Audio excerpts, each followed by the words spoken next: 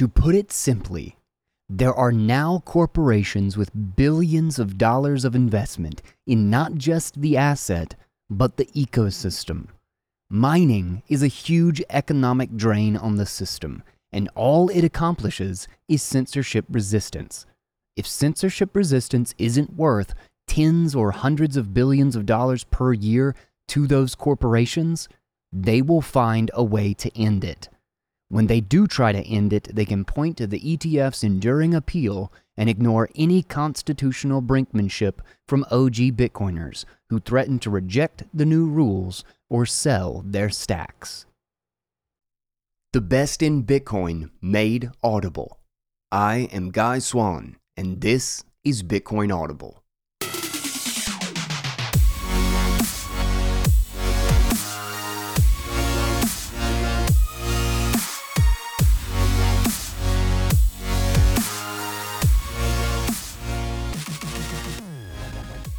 What is up, guys? Welcome back to Bitcoin Audible. I am Guy Swan, the guy who has read more about Bitcoin than anybody else you know. And this show is brought to you by Swan Bitcoin, the financial suite for your Bitcoin life. Buy Bitcoin, save Bitcoin, put it into your retirement, go to Swan Bitcoin. And to hold your own keys, go to CoinKite, get yourself a cold card, and don't forget my discount code, Bitcoin Audible. These guys support the show and help bring all of this to you, and we have got a great little read today. I love the thought experiments on how to kill Bitcoin and how everything's going to shit, and there's nothing we can do about it because for a couple of different reasons. One, they're really fun to kind of lay out that logical path of kind of the game theory and where things could go wrong. Two, I think it's our obligation to just kind of explore how this could blow up in our faces and we could end up in a future where we do not get what we want. And then three, it's also fun to pick apart where false assumptions are made or misunderstandings in how something works leads to a lengthy logical thought experiment that may actually be built up upon a false premise. And getting down to what that false premise is also a fun task. So somebody, I thought it was in the audio notes, now I think it was on Nostr, I cannot remember. I do this so much. I just offhand save something and then forget where it came from. So I would just want to shout out whoever recommended this one. And it seems like the author is Akeem Warner, and Akeem Warner actually seems to have a bunch of kind of contrarian sort of writing. Bitcoin security trilemma, the security budget, how Bitcoin transactions can be censored, if demand becomes taken up by non-Bitcoin uses, blah, blah, blah. But I always find these kind of the contrarian take really fun to dig into. And this article specifically didn't seem to get a ton of attention. So I thought this would actually be a good one to do on the show because this is a very common way of thinking. And it's very much in line with our guys' take about the ETFs and whether or not Bitcoin is gold 2.0. But it hits a number of unique potential issues that I didn't directly address in that guy's take. So it's relevant, but I think this is actually a good kind of extension of that. And like I said, stuff that's fun to unravel. So I agree with some of the points here. I mostly disagree with the article, but let's go ahead and give it its due justice in a read, and then we will get into a guy's take afterward. All right, with that, let's jump into today's article, and it's titled, Bitcoin is Dead.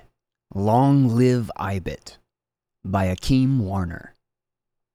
The ETF approval confers some traditional legitimacy to the asset class and allows billions of dollars, or maybe $30 trillion according to Grayscale, in traditional investment to flow in from a wider pool. For those interested in number go up, this appears to be fantastic news. But if that $30 trillion actually does come in, it will destroy Bitcoin as we know it. It will fundamentally change the economics so that the game theory regime upon which Bitcoin was built will no longer be in effect. We won't bother here to discuss the 180 Bitcoin's ethos has done, fighting oppression versus building intergenerational wealth, because this pivot is obvious. Here we discuss the game theory. Bitcoin takes on two very ambitious and distinct goals. One is to create a widely accepted store of value with a fixed programmatic supply. The other is to create a decentralized cash system. In the evolution of Bitcoin, these two objectives have played mostly hand in hand. The accepted viability of Bitcoin as a store of value creates a liquid market, while use of Bitcoin as electronic cash creates demand, which in turn gives Bitcoin value. At smaller scales, the incentives are aligned. Let's start with the former, the ideal of a global Schelling point for store of value. The existence of the Bitcoin blockchain is quite remarkable. The ledger apportioning Bitcoin has slowly invaded all corners of the global economy, representing what has been described as a slow-moving, immaculate conception. A centralized actor trying to create this from scratch would undoubtedly fail. The distribution isn't perfect, but there's no, quote, fair way to airdrop a new asset across the planet without doing something odious like eyeball scanning. A slow distribution over 15 years is the best one could hope for. There seems to be agreement among diverse market participants that this thing is useful and desirable, and that the appetite for shares in the ledger will persist in the future. If we, quote, we being everybody and anybody who is interested in such a thing, want there to be a fixed supply digital asset that can be traded as an ETF through our brokers, we now have this thing. It's a unique occurrence that will not happen organically again. Note that moving forward, the existence of this thing itself has nothing to do with how it is mined or how shares in the ledger are recorded. This is simply a Schelling point that everyone in the world who values a fixed supply asset can trade. Given any cryptographic payment system, there are many methods for coming to consensus over the canonical ordering of transactions. The easiest and most efficient way is to choose a single entity for the task. Bitcoin mining is the opposite: clunky, competitive, and expensive. The downside is that it's costly. The upside is that it's extremely difficult for any one entity to arrogate control over the ledger. Miners, who generally benefit from the popularity, have no desire to damage the ecosystem by colluding with other miners, or otherwise trying to game the system with untoward behaviors. This is how the virtuous cycle began. To bootstrap this virtuous cycle, we had to have Bitcoin's initial use case: peer-to-peer electronic cash. Money for those not well served by the traditional financial system and those who want to be financially self-sovereign. The fact that the payments are censorship resistant is a backbone feature here. This property gives Bitcoin non-zero value, allowing people to begin trading and distributing it not just as something they can use to buy drugs, but soon also something to hold onto, and eventually a speculative investment. An actual, functioning, censorship-resistant currency is worth something. This was the bedrock of Bitcoin's value. If this fails, the Bitcoin experiment has failed. But today, the necessary supporting role that has been played by censorship resistance has been usurped. This role is played by the linchpin of institutional demand, manifested in the ETF. The former is along for the ride, but only until it can be conveniently jettisoned. Think of Bitcoin like a papier-mâché piñata that you build from a balloon, paper, and paste. To start the process, you need to inflate a balloon. Carefully, over time, you cover the balloon with paste-drenched strips of paper or string, adding layers one at a time, pausing after each to let it dry, repeating the process until the balloon is completely covered by a solid surface. Then you pop the balloon and extract it from a hole in the bottom, which you can then fill with candy or whatever. In the initial stage, you must be very careful not to pop the balloon. Don't use a hairdryer. If you do so, the whole project will be a soggy mess. In the latter stage, once the papier-mâché has hardened, the balloon is just some extra thing you need to get rid of. At this point, perhaps you are mouthing something about the block size war, wondering if perhaps the author of this essay has not read it.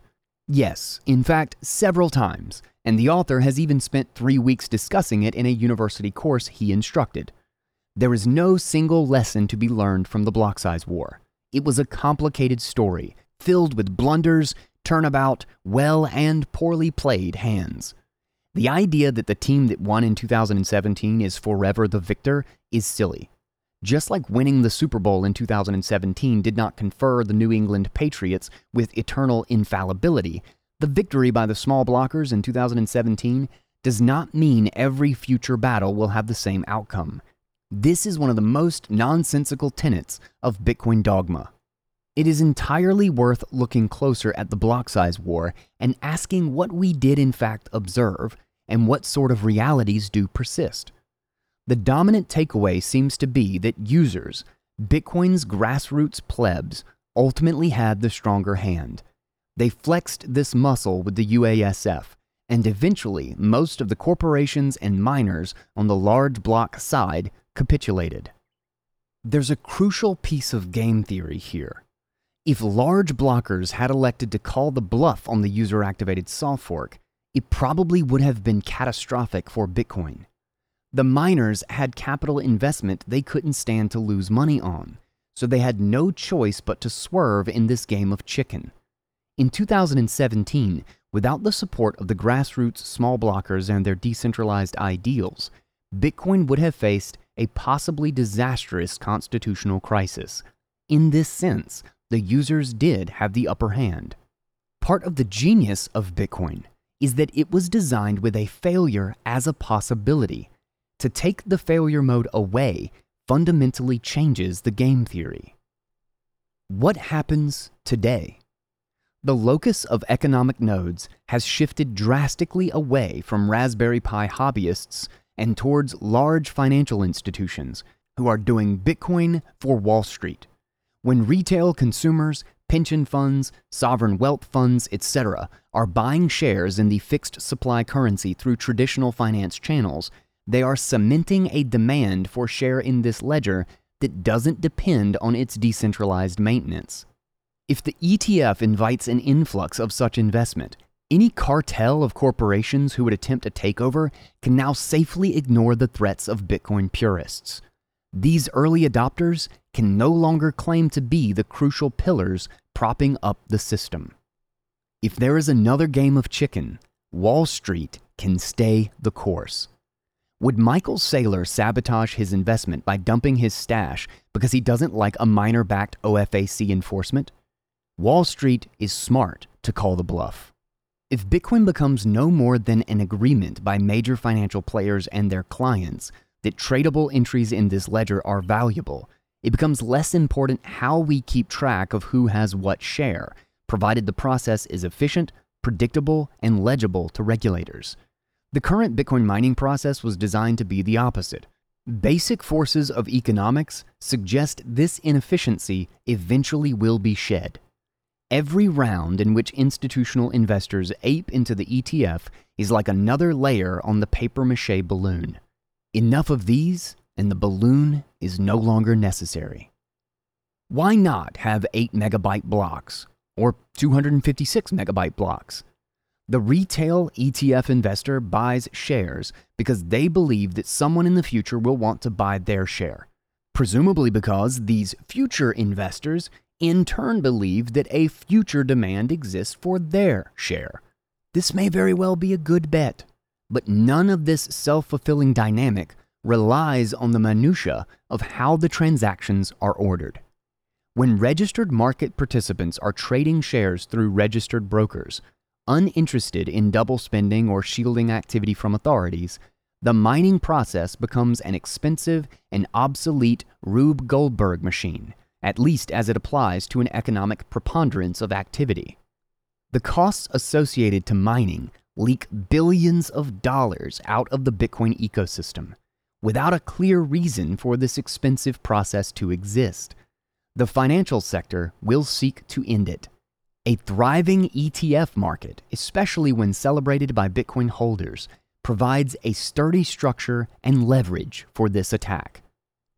To put it simply, there are now corporations with billions of dollars of investment in not just the asset, but the ecosystem. Mining is a huge economic drain on the system, and all it accomplishes is censorship resistance. If censorship resistance isn't worth tens or hundreds of billions of dollars per year to those corporations, they will find a way to end it.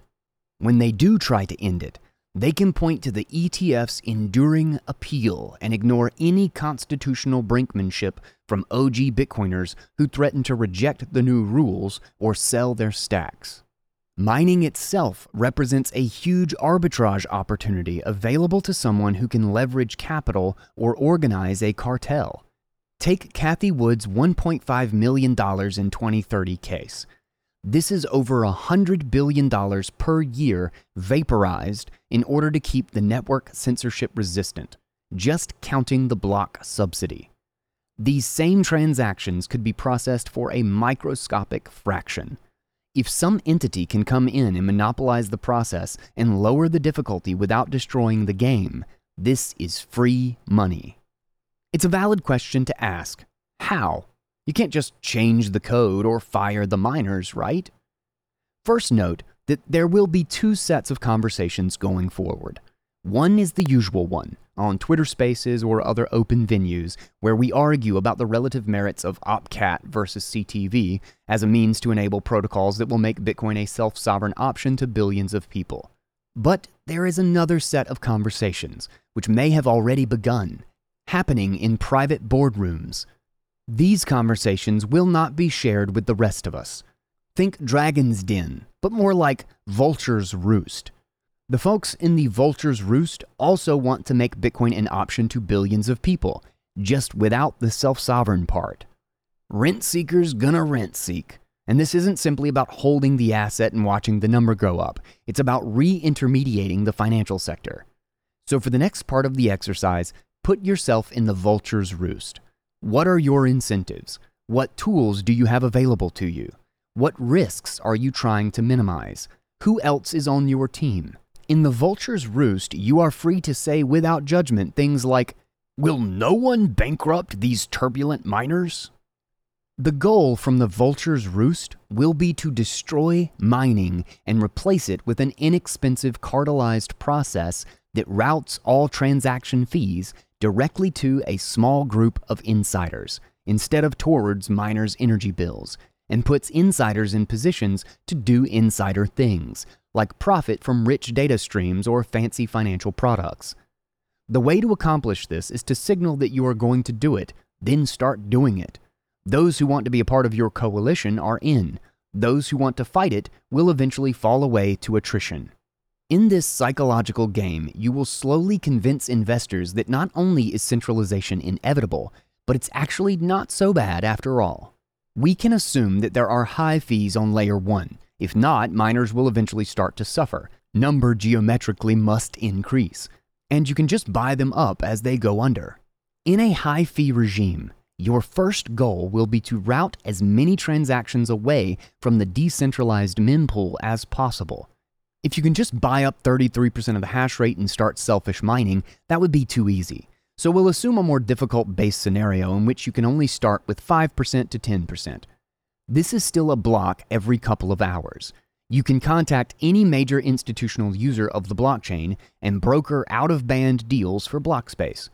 You can undercut the mempool by offering frequent users not only a discount, but an opportunity to shed fee volatility. You can even undercut the mempool openly with transaction accelerators priced below market rate. If you undercut the mempool market enough, you can begin to force many of the other miners out of profitability.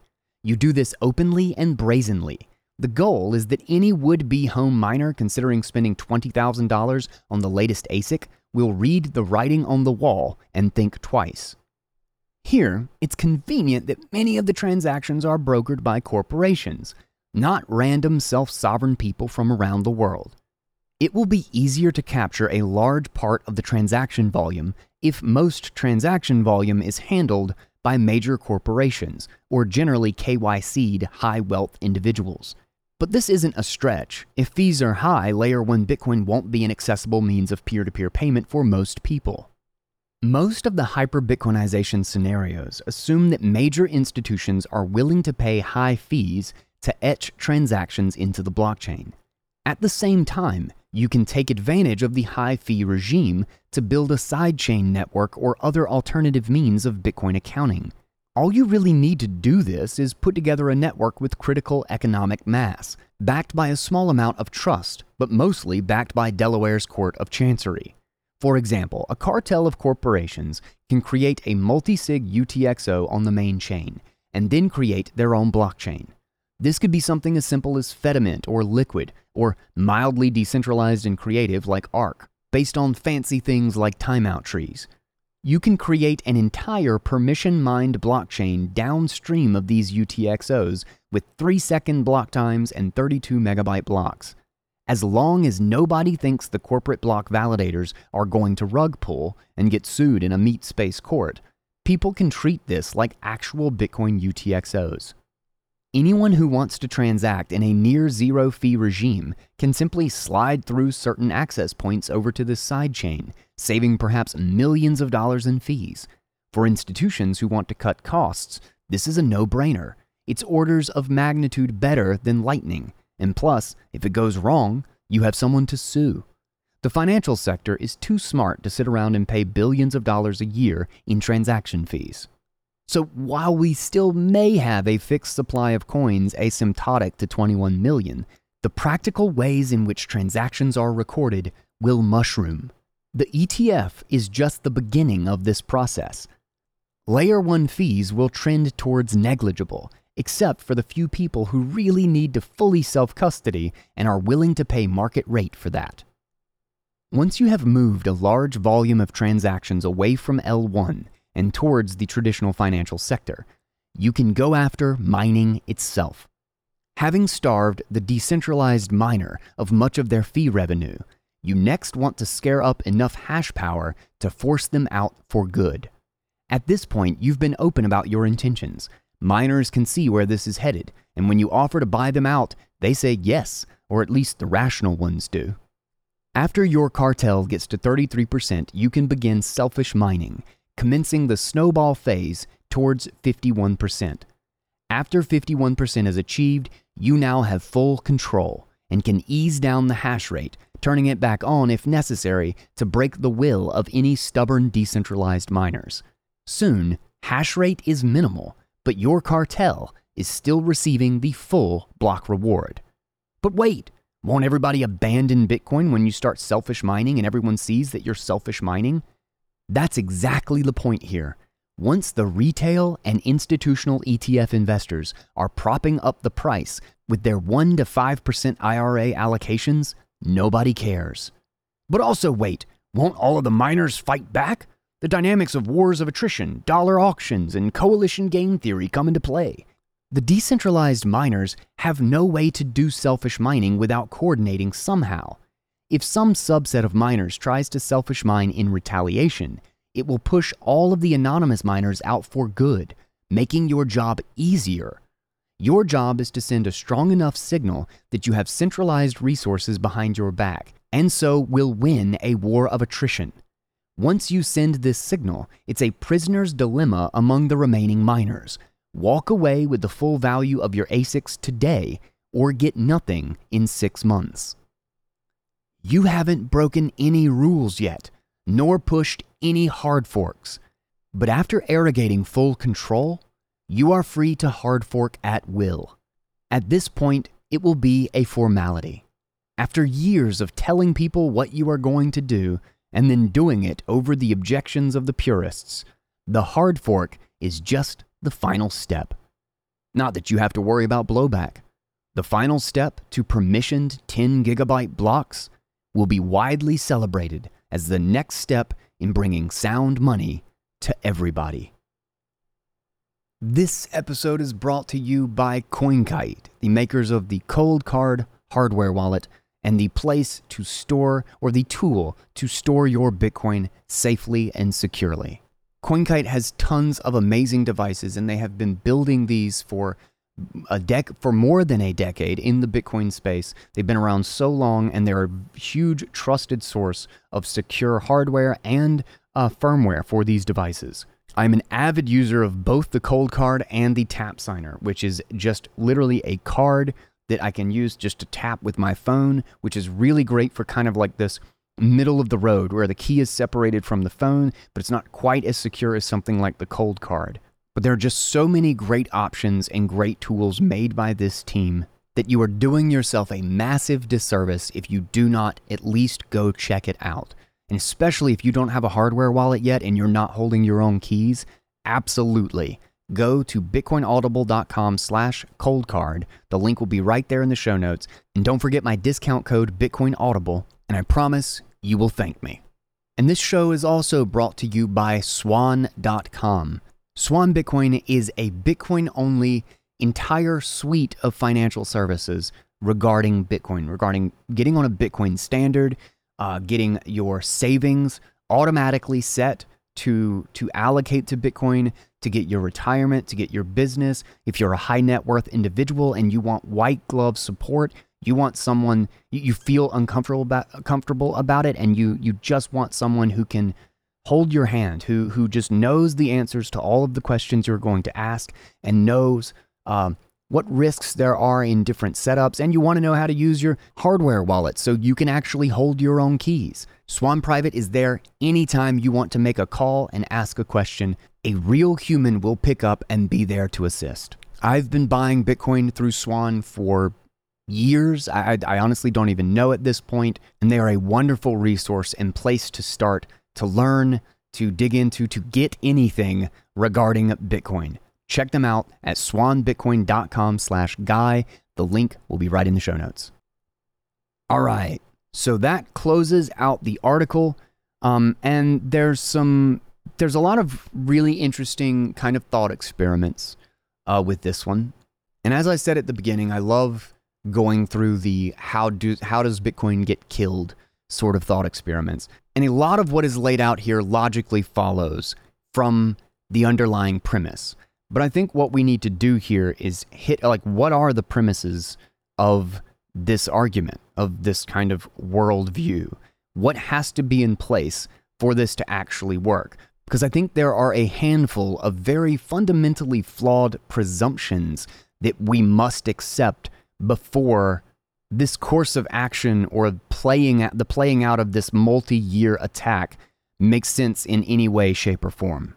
So this goes back to one of the things that I think is good to listen to if you haven't is Guys Take 79 on why I do not believe that Bitcoin is gold 2.0. That fundamentally, I think it was 3 that I laid out, the 3 core differences between, or core limitations of gold that truly made it susceptible to the sort of capture, the total capture of the fiat financial system. The 3 core characteristics, there are 1 or 2 that end up being relevant, mostly just in regards to the quote-unquote portability or the cost of movement when we're talking about a really high fee environment. But I think it's way too naive to just take the, oh, Bitcoin is costly and oh, gold is costly, therefore they're the same. And I laid that out really well, I think, in Guys Take 79, because it's not merely an issue of cost. It is an issue of time and geography. It's the difference between something that is physical and something that is digital, and the separation between those 2 types of settlement. A physical thing can never actually align with a virtual settlement of that thing. Even as soon as you begin the physical settlement of that thing, talking about from Russia to the United States, you've already added numerous virtual exchanges on top of that, and it can never actually clear. It's always fundamentally and permanently behind on the settlement. And similar to the way Akeem actually argued in this is specifically that physical settlement, when the overwhelming majority of people are using paper Bitcoin, are using paper gold, the physical settlement of that thing largely becomes irrelevant, especially since all of those gold paper notes are trapped within the dollar financial system, and everyone is simply using the dollar financial rails, which are centralized, which are permissioned, which are licensed. Now, I don't want to rehash that entire episode here, and I want to just kind of target more directly the argument laid out in this article, because this isn't quite the same argument. It's kind of along the same spirit of, it's going to be gold 2.0, but it's a different area of attack or mode of attack, so to speak. So let's just start with kind of laying out hitting a quote that I think is just the general thesis here, and hit a quote from the beginning. It says, quote, "But today, the necessary supporting role that has been played by censorship resistance has been usurped.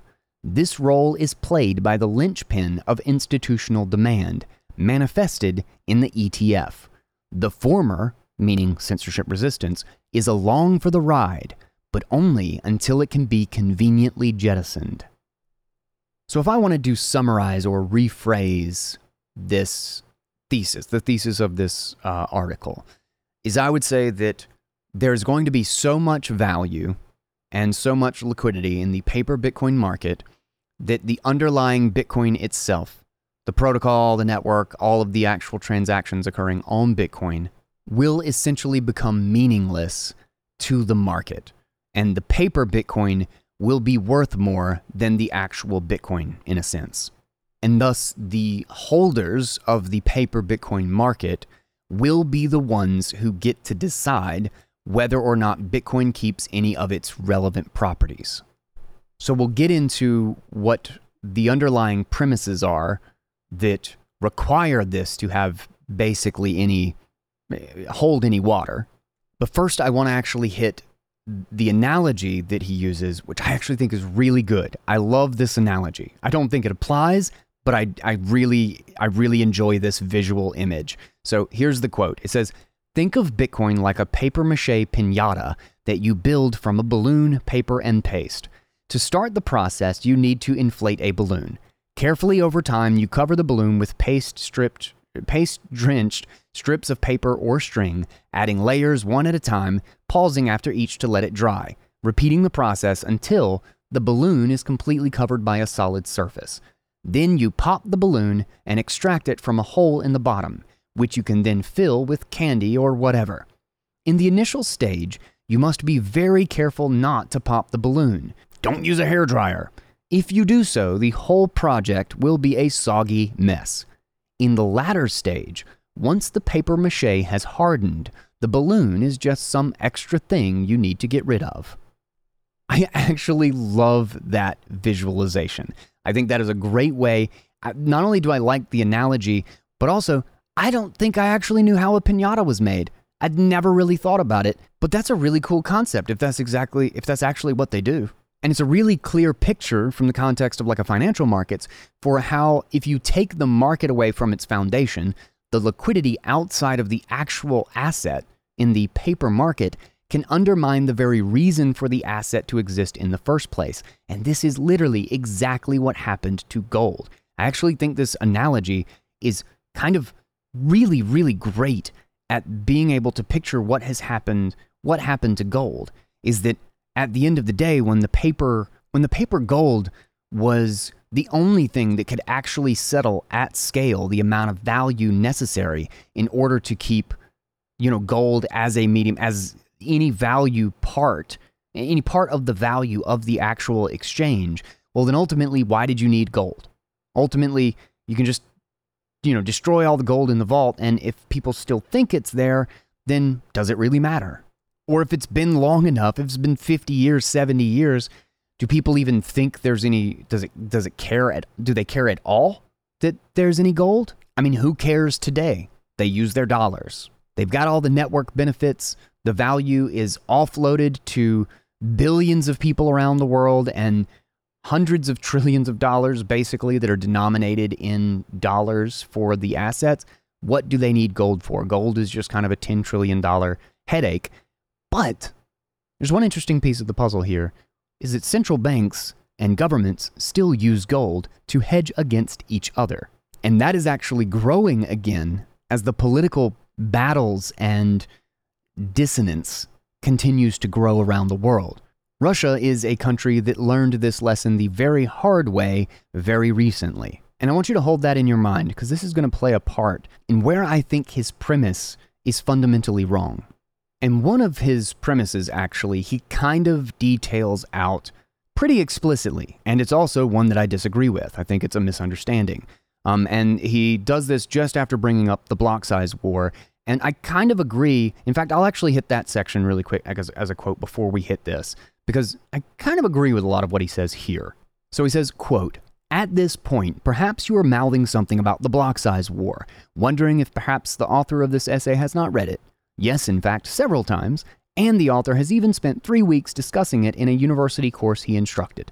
There is no single lesson to be learned from the block size war. It was a complicated story, filled with blunders, turnabout, well and poorly played hands. The idea that the team that won in 2017 is forever the victor is silly. Just like winning the Super Bowl in 2017 did not confer the New England Patriots with eternal infallibility, the victory of the small blockers in 2017 does not mean every future battle will have the same outcome. This is one of the most nonsensical tenets of Bitcoin dogma. Now, in a couple of different senses, he is accurate. There's not any single lesson to be learned about the block size war, and there was actually a ton of nuance in what happened there.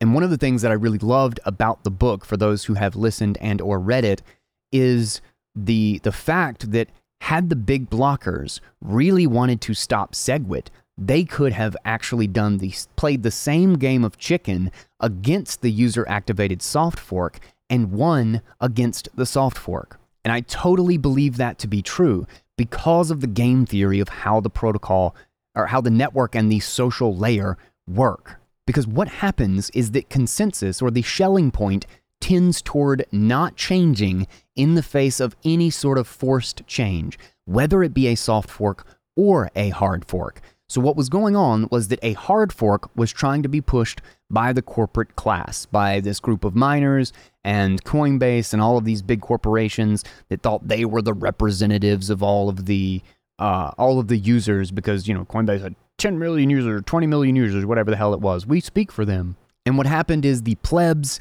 and everyone got together and they wanted to push a soft fork that got the SegWit. So SegWit was part of both of their plans. They were going to do SegWit, the corporate group, so to speak, was going to do SegWit plus a 2 megabyte hard fork, and the other group wanted to just do SegWit. And they called their bluff. They said, okay, you want to do SegWit plus your hard fork off. Make your own coin. We're going to do just SegWit because that is the one that has consensus. And it worked. The balance ended up, basically calling their bluff. The futures markets for their fork basically plummeted. And this was before they made the decision to drop it. Why? Because nobody trusted them. Everybody was scared of the idea of a hard fork or breaking the Bitcoin network because of what a bunch of corporations wanted to get out of the network. And so with that, all of the weight of the default ended up, the path of least resistance was to just go along with the soft fork. And so we got SegWit. However, if they had understood the game theory, what they could have done is executed a user-activated hard fork by rejecting the soft fork, basically turning the soft fork into a hard fork without their consent, because they were simply going to reject SegWit and Bitcoin wasn't going to change at all. And that is an important lesson from the block size war, is that the less change always has the greater default consensus. The power of the Bitcoin game theory is that consensus on it changing is more difficult than consensus on it staying the same. Now, the idea that, the team of 2017 were the small blockers and the Raspberry Pi people and the, user-activated soft forkers, I put on my hat and I ran my node. I remember those days. It was kind of crazy. But the idea that it necessarily means that that team has to win in order for, here's a better way to put it, is that if that team doesn't win, then that means BlackRock has total control, or they can just do whatever they want, or they can just unilaterally make changes to this entire network and ecosystem and everything. I think there is a huge, huge problem there that comes from a rather naive picture of what traditional finance is and what the problems with the political, financial, Wall Street apparatus, like the entire ecosystem and industry. What's the problem with the global banking system and the global political systems? I think the idea that that is possible, or that is such an easy thing to accomplish, has more to do with a misunderstanding of that system rather than a misunderstanding explicitly of Bitcoin. However, I do completely disagree with another one of the core premises here. This one he specifically details out, so I can actually just quote it verbatim rather than having to presume it or build it implied out of his arguments. So here it is. It's, quote, "To put it simply, there are now corporations with billions of dollars of investment in not just the asset, but the ecosystem. Mining is a huge economic drain on the system, and all it accomplishes is censorship resistance. If censorship resistance isn't worth tens or hundreds of billions of dollars per year to the corporations, they will find a way to end it." This is where I pretty much completely disagree. I think this is a fundamental misunderstanding of what pieces of what are most important. Mining does not accomplish censorship resistance. Funding by fees accomplishes censorship resistance. Mining is a consensus mechanism. It is how you distribute trust as to what the canonical history of the chain actually is. If its purpose was entirely censorship resistance, he might actually have something to his argument. But if I am right, and I really think I am, that the fundamental purpose of mining is actually decentralized consensus, then there's actually two things that follow from that both essentially break down this entire argument.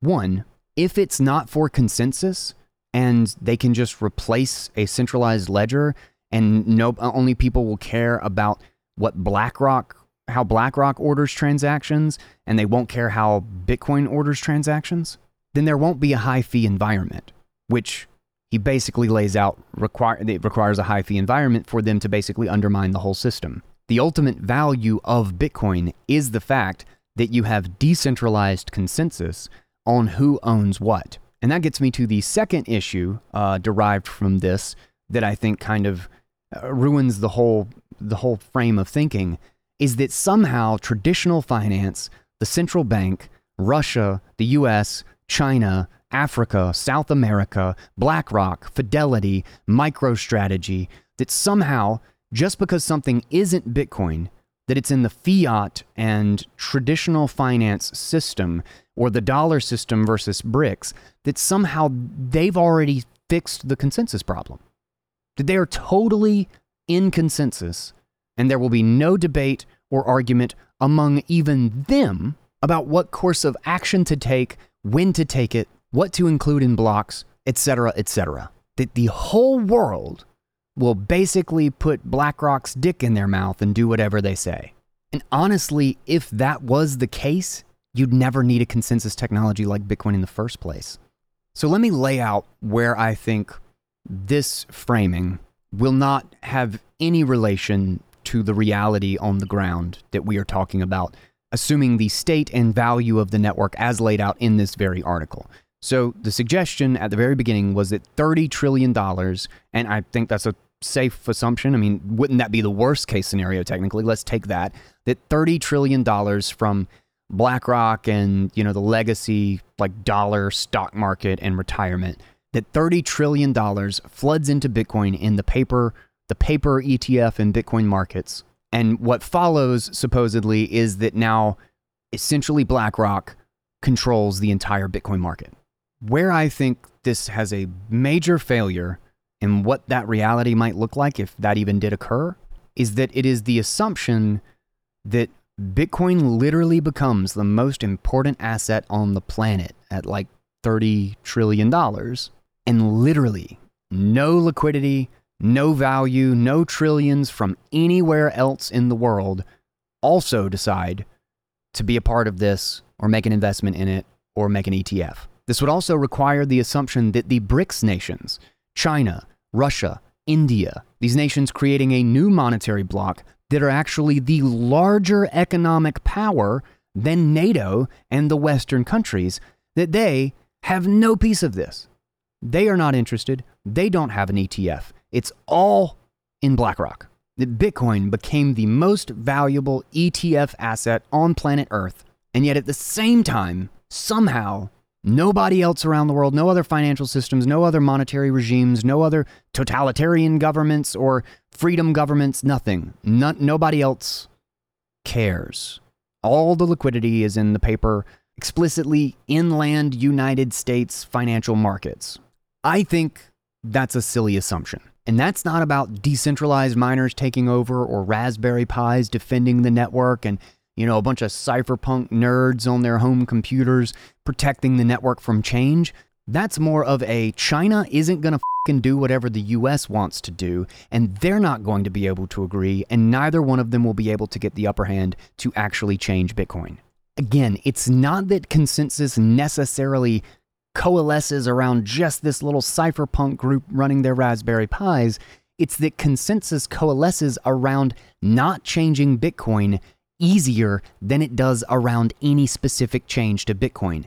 China, Russia, India, Fidelity, MicroStrategy, none of these institutions or people are going to invest in BlackRock Bitcoin. BlackRock coin is just going to be the shitcoin bag held by all the poor saps who are using their ETF in their retirement accounts. And also remember, China and Russia are pretty much guaranteed to be on the OFAC censorship list. So if Bitcoin is the most valuable asset, the most valuable ETF commodity on the planet now, I promise you, Russia and China are going to mine their own transactions.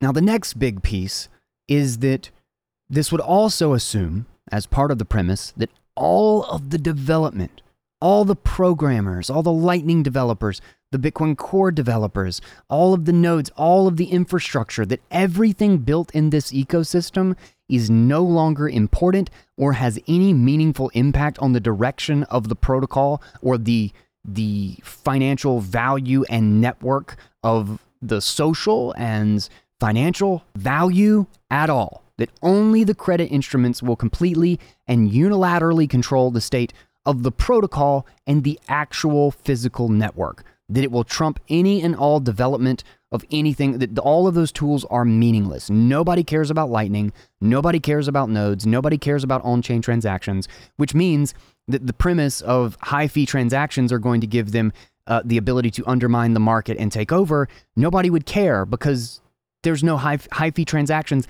Explicitly requires that there is high demand, that people do care about the settlement on the actual chain and the canonical history of who owns what on the Bitcoin system. If they do care, then all of that infrastructure, all of that development, all of those coders and cryptographers do matter because they're the only ones who can build this. You think BlackRock is going to have just pull 1,000 brilliant cryptographers out of their ass to do whatever the hell they want them to do? You can't just buy passion and expertise. The cypherpunks have basically been the top cryptographers of the planet since the 1990s. Remember, the cryptography in the cypherpunk mailing list is basically the who's who of all of the encryption and security standards of the history of the internet. It was WikiLeaks, it was SSL, it was BitTorrent, it was PGP. So much of the tools that are all being used right now just to listen to this RSS feed were made by cypherpunks. That is not something that can just be replaced.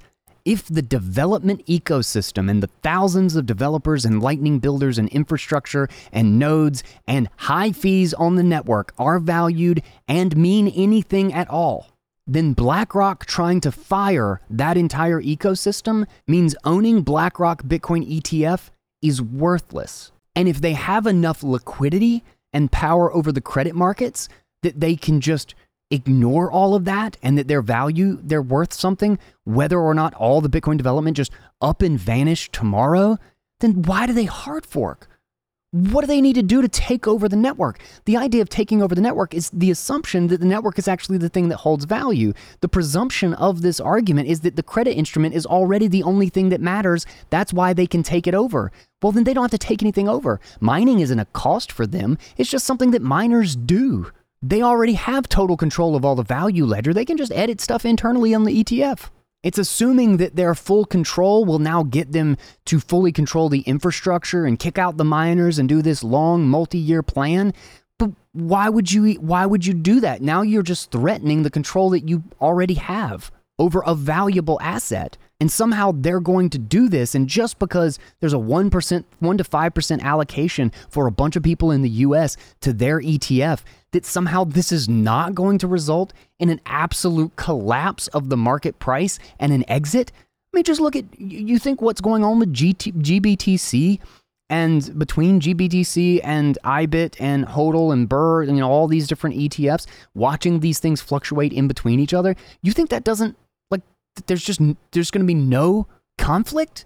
That BlackRock is just going to take over the whole thing, and that this isn't going to be an absolute shitstorm of screaming and fighting and political attacks and media campaigns and cypherpunks memeing the absolute shit out of these people, embarrassing them in public, hacking them and releasing everything that they have onto the entire network, pwning the shit out of everything connected to the internet that they are touching. And that's literally just what happens in the social sphere. I mean, just think of, go back. For anybody who was there, or for anybody who's read the Block Size War, how vicious did that get? How many DDoS attacks were there? How many thousands of fake nodes were spun up? How many hacks were there? Understand that if Bitcoin becomes a $30 trillion asset purely from the inflows of retirement accounts with BlackRock and the permissioned US financial system, if anything like this was attempted, it would make the Block Size War look like a peaceful kumbaya session sitting around the fire with a bunch of best friends. We're not talking flame wars on Reddit and Twitter. We would be talking about murder, assassination, and state-level network attacks. Again, because consensus is not easy. To the contrary, it is essentially the problem of the political and financial world right now, is that consensus is breaking down, and Bitcoin would be growing as that dissonance in the fiat and political apparatus is also growing. So they are losing consensus at the same rate, roughly, because we're talking about a monetary shift. Anything that goes into Bitcoin is something that necessarily leaves from fiat. So the assumption that when this is even tried is that there will not be somehow their consensus problems that are really, really bad right now and growing will somehow magically work themselves out. That when 30 trillion, probably 60 or 70, because the whole rest of the world will undoubtedly want a piece of this pie, when that flows into Bitcoin, that somehow we won't be thinking differently about fiat as it loses $70 trillion worth of investment. Remember, this is a winner-take-all game where all Bitcoin investment must be a dollar divestment, and that somehow none of these entities are in it to make money. Because the idea that somehow any of this goes off without a massive collapse in the price or an insane amount of volatility, which, by the way, decentralized miners and Bitcoiners are really used to. BlackRock's not really used to that. They are going to be the ones that take their $10 trillion in Bitcoin-held assets and leverage it up to 30 and 40. They are undoubtedly going to take their really stupid fiat practices and they are going to apply it to Bitcoin, and it's not going to work. And one of the key reasons why it will not, why it does work on gold, but it does not work on Bitcoin, is one of the issues that I brought up in Guys Take 79. The fundamental flaw in gold settlement was that the cost scales up with the scale of the value settlement. The difficulty, the time, the orchestration, the capital and real estate required, the battleship that you have to send around the planet to go pick up your gold. When we're talking about moving $500 billion worth of gold, we're talking about a year-long operation and state-level actors being the only ones with even slightly the capacity to really pull this off. The value settlement of Bitcoin gets easier and cheaper the higher it goes, because it's a digital asset and you pay not for a value fee, you pay for a block space fee. This is an area where the settlement dynamics of Bitcoin are fundamentally opposed to the problems of gold settlement. So when MicroStrategy, let's say MicroStrategy is holding the BlackRock ETF, and they just happen to have something to say about BlackRock's decisions on how to completely control, take over, and reframe the entire purpose and everything that Bitcoin does, and to ignore the global ecosystem built around this, and to just basically say that the US closed financial system is the only thing that even matters because, retirement accounts and all the retirement people don't know what's happening anyway. So there will be no problem with any of this. This will just go very, very smoothly. Think about another big piece of this puzzle. that if this supposed future plays out, MicroStrategy and Michael Saylor together is a $1 trillion entity. And probably some cypherpunk out there probably has about $1 trillion sitting around. And basically all of the OGs are decamillionaires or billionaires. So in our proposed future, cypherpunks also have more capital to expend than they have ever had as a community in the history of the cypherpunk and cryptography concepts. And it's also important to note how market prices are established. Market prices are established at the outer edge. It's a very shallow layer on top that actually determines the market swings from day to day. They are going to care about the news. They are going to care about all of the massive, claims that we're going to do this or some fork of this or some censorship of the network and OFAC compliance, etc. For the same reason they care about what the CEO of Twitter posts when he's drunk late at night and he makes some joke about the SEC and then the stock plummets or goes up by 10 or 15%. The price is set on the margin. I would argue that practically immediately, if BlackRock started to try and do this, their ETF would just deviate from the global market because there is no problem with Bitcoin value settlement. There is not a scaling issue there. There is a scaling issue for broad ownership of small amounts. There's no scaling issue at all on the high end of value settlement that can be done in consensus against some other corporation or government. This is explicitly why selling block space outside, in the sense of a side chain or a CTV timeout tree or whatever it is, will actually be a valuable service because of the incredible value of the consensus of the Bitcoin network. Because if anybody tries to come in and break it, everybody's going to freak out. And if everybody is freaking out and screaming at each other and governments are fighting and corporations are fighting and people are trying to divest of this ETF and invest in this ETF and they're trying to exit their capital out of the US markets and in 10 minutes it's in the Hong Kong markets or it's in the Russian markets, or it's just sitting pretty in cold storage on the Bitcoin blockchain because big middle finger to the US financial markets and BlackRock and whatever the hell it is that they want to do. I'm going to take my $500 billion and go elsewhere. And now their 2-to-1 leverage that they thought that they could get away with is now suddenly 12-to-1 leverage. They're going to get wiped out. And all of that lack of consensus, all of that infighting means nobody can change Bitcoin. Everyone fighting and disagreeing largely means, by the game theory of the consensus system, that Bitcoin is pretty safe. So one of the premises of this entire thought process is that there will not be argument, there will not be contest, there will not be fighting over the most important commodity on the planet. And then also that for part of the plan to get started, there's extremely high demand for block space because everybody does care about the consensus of Bitcoin and the ownership on the Bitcoin chain. But then that is all undermined because everybody actually just owns BlackRock and nobody actually cares about it. And then they will undercut it and all of the fees will plummet because now nobody will value it and everybody just wants BlackRock spreadsheet instead. And also kind of assuming that all of this takes place and nobody really learns anything about Bitcoin. That everybody's just equally, like the ignorance about Bitcoin and everything else about the market is just kind of the same as it is today. Now, understand, because I disagree with this logical framing, and I think there are some fundamental differences where this actually does pretty well apply to gold in certain respects. And there are some things that I would talk about in kind of an argument. If I was making this argument for gold, I would have talked about more critical characteristics specific to gold rather than just, oh, there's more liquidity in the gold ETF owned by whoever. But nonetheless, this would be and I really like the paper mache analogy, this would probably be a good thought experiment for why and how gold might fail. But again, just like I talked about in the previous Guy's Take, I think there are a couple of critical, very, very critical differences for how Bitcoin works and the variations of scaling and settlement issues that Bitcoin has versus gold. That Bitcoin, whatever happens to Bitcoin, it won't be the same thing that happens to gold because those are fundamental differences that completely change the scaling dynamics of the settlement problem.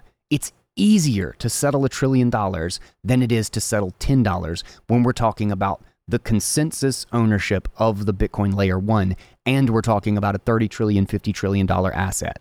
And of course, it also kind of requires that the mining landscape looks exactly like it does today, which go on any 3-year timeline, the amount of change in the mining landscape is profound. 3 years ago, China was the overwhelming majority of the market. And in 6 months, they were like 25%. So again, does the traditional fiat political financial world have consensus or not? And is mining purely used for censorship resistance, or is it the consensus mechanism of the canonical history of Bitcoin that is done so that you can trust the proof of work instead of trusting BlackRock's version of the node, etc., etc.? And do people want that? Are they paying high fees for it? Or do they not want it, so they're not paying any fees for it? Now, again, going back to my caveat here, I don't think this means that BlackRock can't cause problems. I do not think that that means that this is all going to be daisies and, skipping through the meadow, that this is going to be easy and that there aren't fights ahead of us. To the contrary, I think the worst, most vicious, and most painful, awful fights are absolutely ahead of us. BlackRock will cause lots of problems. There will be lots of leverage. There will be lots of paper Bitcoin, but it will not play out like gold. Those differences are extremely fundamental, and they completely change the dynamic from the ground up. And I think most of these actors, especially if Bitcoin becomes the most important commodity on the planet, will just want to have more of that commodity. They will want to own it. They will want that settlement. They will not trust BlackRock. It's important to remember that the different variations and degrees of centralization that have happened in Bitcoin's past, like Ghash.io and their pool getting over 51% by themselves, China dominating the mining system or the mining ecosystem, which is anything but the same thing, but it's at least still within one jurisdiction that could potentially exert a lot of control over it. However, they completely banned it and like 20%, 25% still stayed in China. So they clearly they don't have a magic wand to completely control the entire thing because they banned it and they didn't get rid of the entire thing. But then to do that to the development community, the ecosystem, the infrastructure, the nodes, the networks, all of the applications that are built on top of this thing that have liquidity for how many damn people all around the world, the various financial systems in African countries and in South American countries that explode and become 10 times, 100 times the size that they are now because now they have a permissionless consensus mechanism to actually do commerce with each other, and they don't have to give a shit about being controlled by the CFA franc or the US dollar financial system that is closed to them and then requires them to have huge fees and to have loans from the IMF, that they can escape this system and actually start to grow, that now somehow in a $30 trillion, $60 trillion Bitcoin world, they didn't have any meaningful growth. They did not become any sort of meaningful part of the global economic system and have any power, that they didn't mine Bitcoin in doing this, that they just left this huge freaking opportunity on the table, that El Salvador isn't 20 times the country when that day comes than they are today because they've already front-run BlackRock, that the BRICS nations have nothing to say about it, that they somehow avoided Bitcoin after, through all of this period, that the OGs have no political or social weight to throw around and no capital to actually defend this thing, and importantly, that none of them are in this to make money.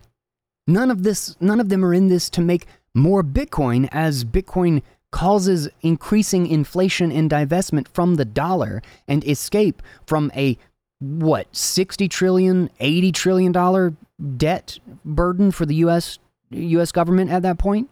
And that all they really have to do is mine empty blocks or censor some blocks for some span of time, and everybody's just going to kind of throw up their hands and be like, well, I guess we had a good run, but BlackRock says, and that's that. And all of the fiat paper markets and all of the different corporations and individuals and governments and institutions and regulatory bodies, they're fighting amongst themselves right now, trying to figure out who's the one that gets to say what the rules about Bitcoin are, that suddenly those consensus problems will vanish and they will all fall in line around giving the entire ledger over to BlackRock to do what they want. There will There will not be a consensus issue.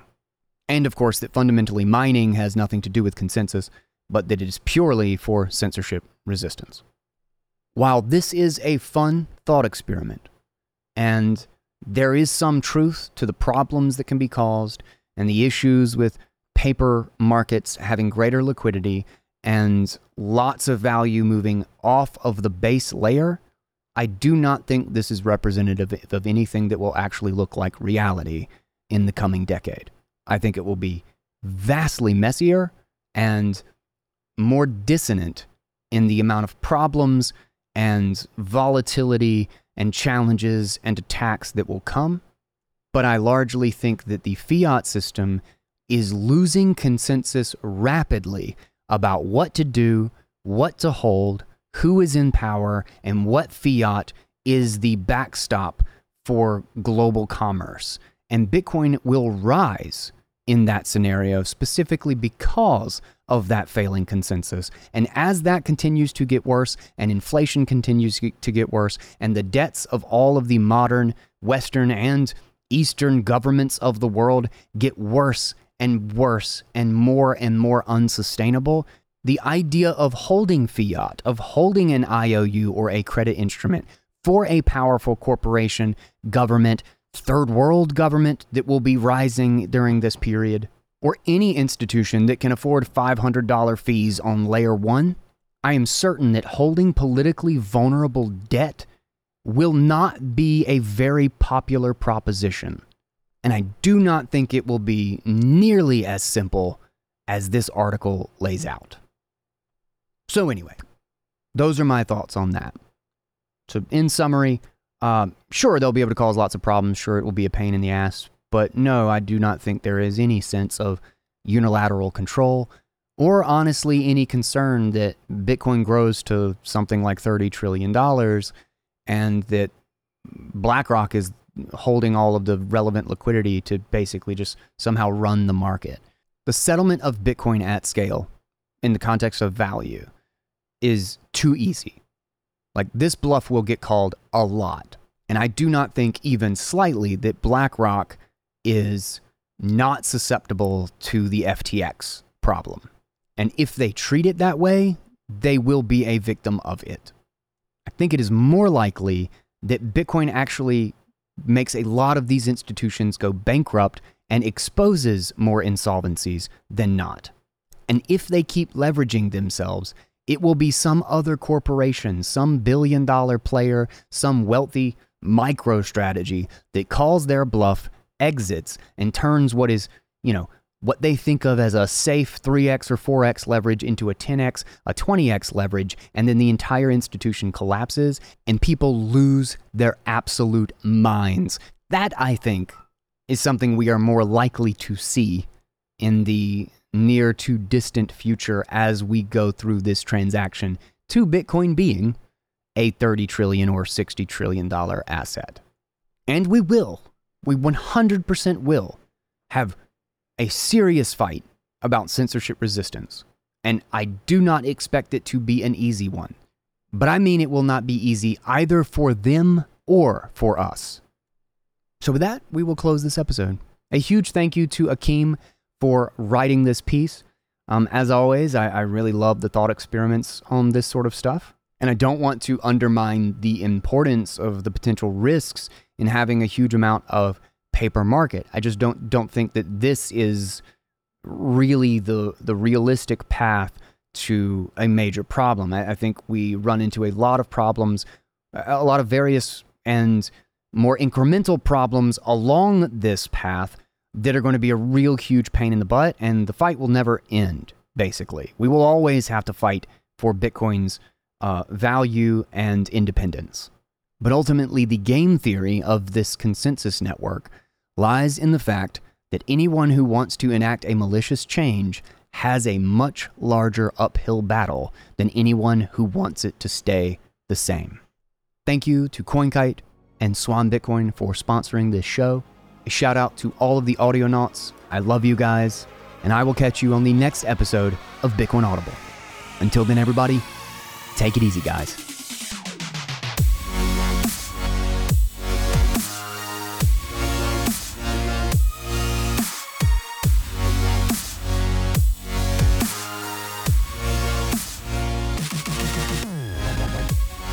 The first principle is that you must not fool yourself, and you are the easiest person to fool. Richard P. Feynman.